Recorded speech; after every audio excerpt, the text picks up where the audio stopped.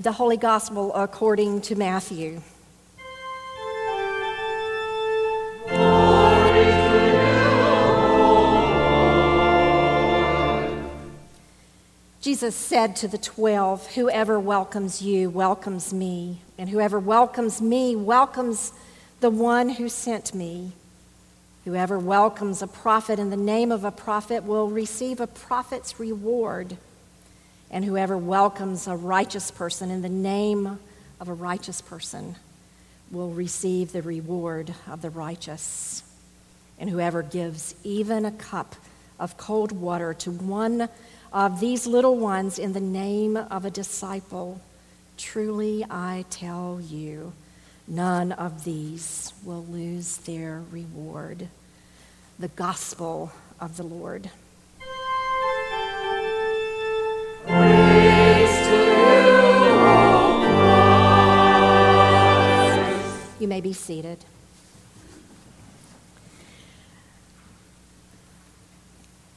I wanted to say sometimes when things aren't written down in front of me that I forget to say them, but I will clarify that and say all the time, if things aren't written down in front of me, I forget to say them. So I will backtrack a little bit and take some of my preaching time to welcome Tom Henson to our organ as Rob is on vacation. And Tom, on behalf of our congregation, I extend to you our deepest sympathy in the recent death of your mother. Then Leanne Thomas will be playing the piano for us in communion. And I encourage you that after the service, if you could speak to either of them or both of them, and thank you for them sharing their gifts that God has given them with us in leading worship this morning. It was a hot day in August by American standards, a sweltering 98 degrees, not counting the humidity. As I sat beneath bamboo trees in the village of Cielo in the Dominican Republic, at least I was in the shade, and there was what I believe to be an occasional slight breeze. Sitting with me was Jack, founder of a ministry called Mission Emmanuel, a partnership of Dominicans and Americans helping children to escape poverty through education. Joining us would be Javier and Rosario de la Cruz, who were the administrators of the school. Javier and Rosario were pouring everything they had into the school and medical clinic. They were loving their neighbors wholeheartedly in practical and tangible ways, and it was often met with challenges. Political upheaval, abject poverty, relentless crime, and the seasonal threat of hurricanes were just some of the hurdles that they faced. Americans from all over the United States made annual trips to Cielo to partner with them in their efforts. I had visited Mission Emmanuel in previous years to work on building projects as part of a mission and outreach ministry of one of the churches that I was serving at the time. But this trip was different. As we waited, I looked over my right shoulder and I noticed Rosario coming toward us with a tray. As she got nearer, I could see cloth napkins, 4 china cups and saucers, and a carafe of steaming hot, delicious Dominican coffee. Dominican hospitality is over the top. I had experienced their hospitality in a group setting, but not as an individual. I had come for the purpose of the 4 of us brainstorming together about how we, the Americans, could offer something to the Dominican women who at that time were third-class citizens in a third-world country. From ministry experience, I had learned that oftentimes when you care for a woman, you care for an entire family.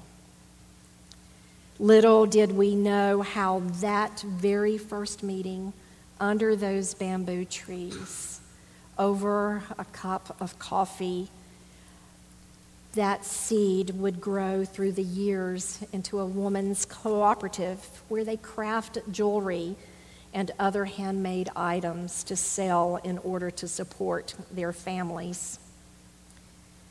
As I was preparing for this sermon, I remembered that welcome that I just described and how Javier and Rosario so naturally lived out the words of our gospel text today. They were extending themselves to Jack and me through the love of God in Christ and in Dominican coffee served in their very best china. After studying these 3 verses for today, I began to understand that it was not a queen's welcome that I experienced and that they had offered, but it was a welcome fit for Jesus. Whoever welcomes you welcomes me. We heard last week that chapter 10 of Matthew's gospel is all about discipleship as we read and listened to Jesus' formidable instructions about what it means to be a disciple. In today's text, Jesus again is talking to the disciples and offering them words of power and reassurance that as they go into the world to live out their faith, they represent the full presence and power of Jesus, just as Jesus bears the full presence and power of God. Whoever welcomes me welcomes the one who sent me. To welcome a stranger was a common teaching in the Torah and was essential to the Hebrew community's faithfulness to God. Then in the early church, communities regarded hospitality as a central expression of the gospel and an important responsibility that gauged the faithfulness of the people to furthering the kingdom of God. The same is true for us today. In our lives of discipleship, not only are we to love all people, we are called to welcome and to be hospitable to all people. People who are strangers, people who are different than us in every way possible, culturally, racially, socioeconomically, politically. Jesus uses verse 40 to invite us into a new way of seeing others as ones who bear his face. Here's part of the good news. The face of Jesus is in you, and in you, and in you, and in you, and in me. And the rest of that good news is the face of Jesus is in every person that we encounter each and every day. But here is another very important point. Our ability to show hospitality begins with having the expectation that we will see Jesus in other people. It may not come naturally, nor will it always be easy to see Jesus' face in others. But it's there. He says so. Verse 42 is where I want us to focus our attention for a few minutes. And whoever gives even a cup of water to one of these little ones in the name of a disciple, truly I tell you, none of these will lose their reward. Can you believe what that says? That just giving a cup of cold water counts? Yes, even the smallest of gestures can go a long way toward making a connection with another person. Calling a restaurant server by name, smiling at a stranger you pass on the street, thanking a person dressed in uniform for their service to our community or to our country, giving out blessing bags to people standing at intersections, looking them in the eye, asking them their name, and then they're speaking up when someone is being mistreated. For we know that in the kingdom of God there are no small gestures. Remember the story of the 5 loaves and the 2 fishes and how that meager offering fed so many people? And what Jesus insinuates in verse 42 is that no gesture of kindness or generosity will be forgotten. For hospitality to be carried out the way that God intends, we cannot do it by our own efforts. We need God's grace. God's grace that will enable us to unselfishly extend ourselves beyond those we know, and sometimes, but not always, to extend ourselves beyond what is comfortable. God's grace that makes us willing to look beyond ourselves and see someone for who they truly are. A human made in the image of God, of immeasurable value to God, and ones who can offer us a perspective based on the richness of their experiences that are probably different than ours. We are called to welcome others because we have already been welcomed by Christ. In our baptism, we are filled with the Holy Spirit's power working in us and through us that enables us to live out the love that God has already poured into us. This month, each of us have the opportunity to grow in our discipleship through 2 different ministries. You may have seen the announcement in Friday's Faith Life email, but just in case you didn't, I have the pleasure of being able to tell you about it. In a few days, 12 youth and chaperones from Christmas Lutheran Church in Bethlehem will arrive on our campus to participate with our youth in a youth exchange program. There are 3 requests to help extend hospitality to these kids. The first that I mentioned at the 927 is for gifts of $50 to $100 to sponsor each youth during their trip to Washington, D.C. Through the generosity of some of the people at 927, that gift has been met. However, as you know, there is always the possibility of an emergency or some other need. So a monetary donation is still appreciated for those instances, and we entrust Pastor James and his beautiful stewardship to use that money as is necessary. The second is a donation of sheets and blankets and sleeping bags and pillows as they will bed down here at the church one night in preparation for an early morning departure. And lastly, there is still a need for host families for a few of the boys. If you would like more information, or if you feel called, or maybe even a nudge to meet any of these needs, please be in touch with Pastor James or Michael Connor. Our second opportunity you've heard about in weeks past, but it is very close to becoming a reality.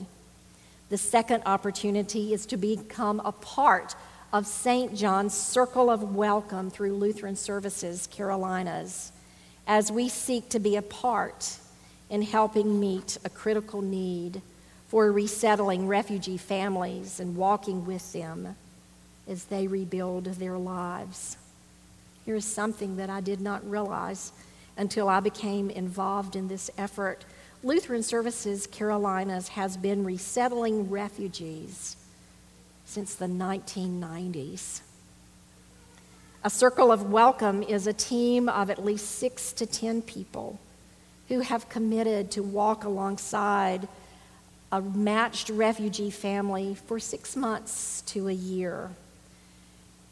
With Lutheran Services Carolina's guidance and with their support, among the things that you could be involved in and join me in is gathering furnishings and supplies for their home, stocking the pantry with culturally appropriate foods, providing seasonal clothing for family members according to their needs, helping families learn about their new community, this beautiful city we know as Salisbury, and possibly assisting with transportation needs. You may contact me if you would like to hear more about becoming a part of the Circle of Welcome. Isn't it just like God to give us real-time opportunities to be Jesus' disciples and make a difference in the life of others?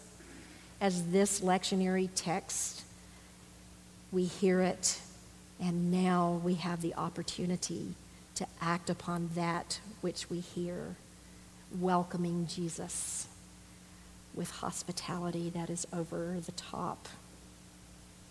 As one of my favorite commentators, David Lowes, so eloquently wrote, we are not called to heroic discipleship, but to genuine discipleship, the kind that is characterized by everyday faith, armed with the courage and compassion of Christ, believing that God is at work in and through the things you do, even the smallest acts of kindness and generosity.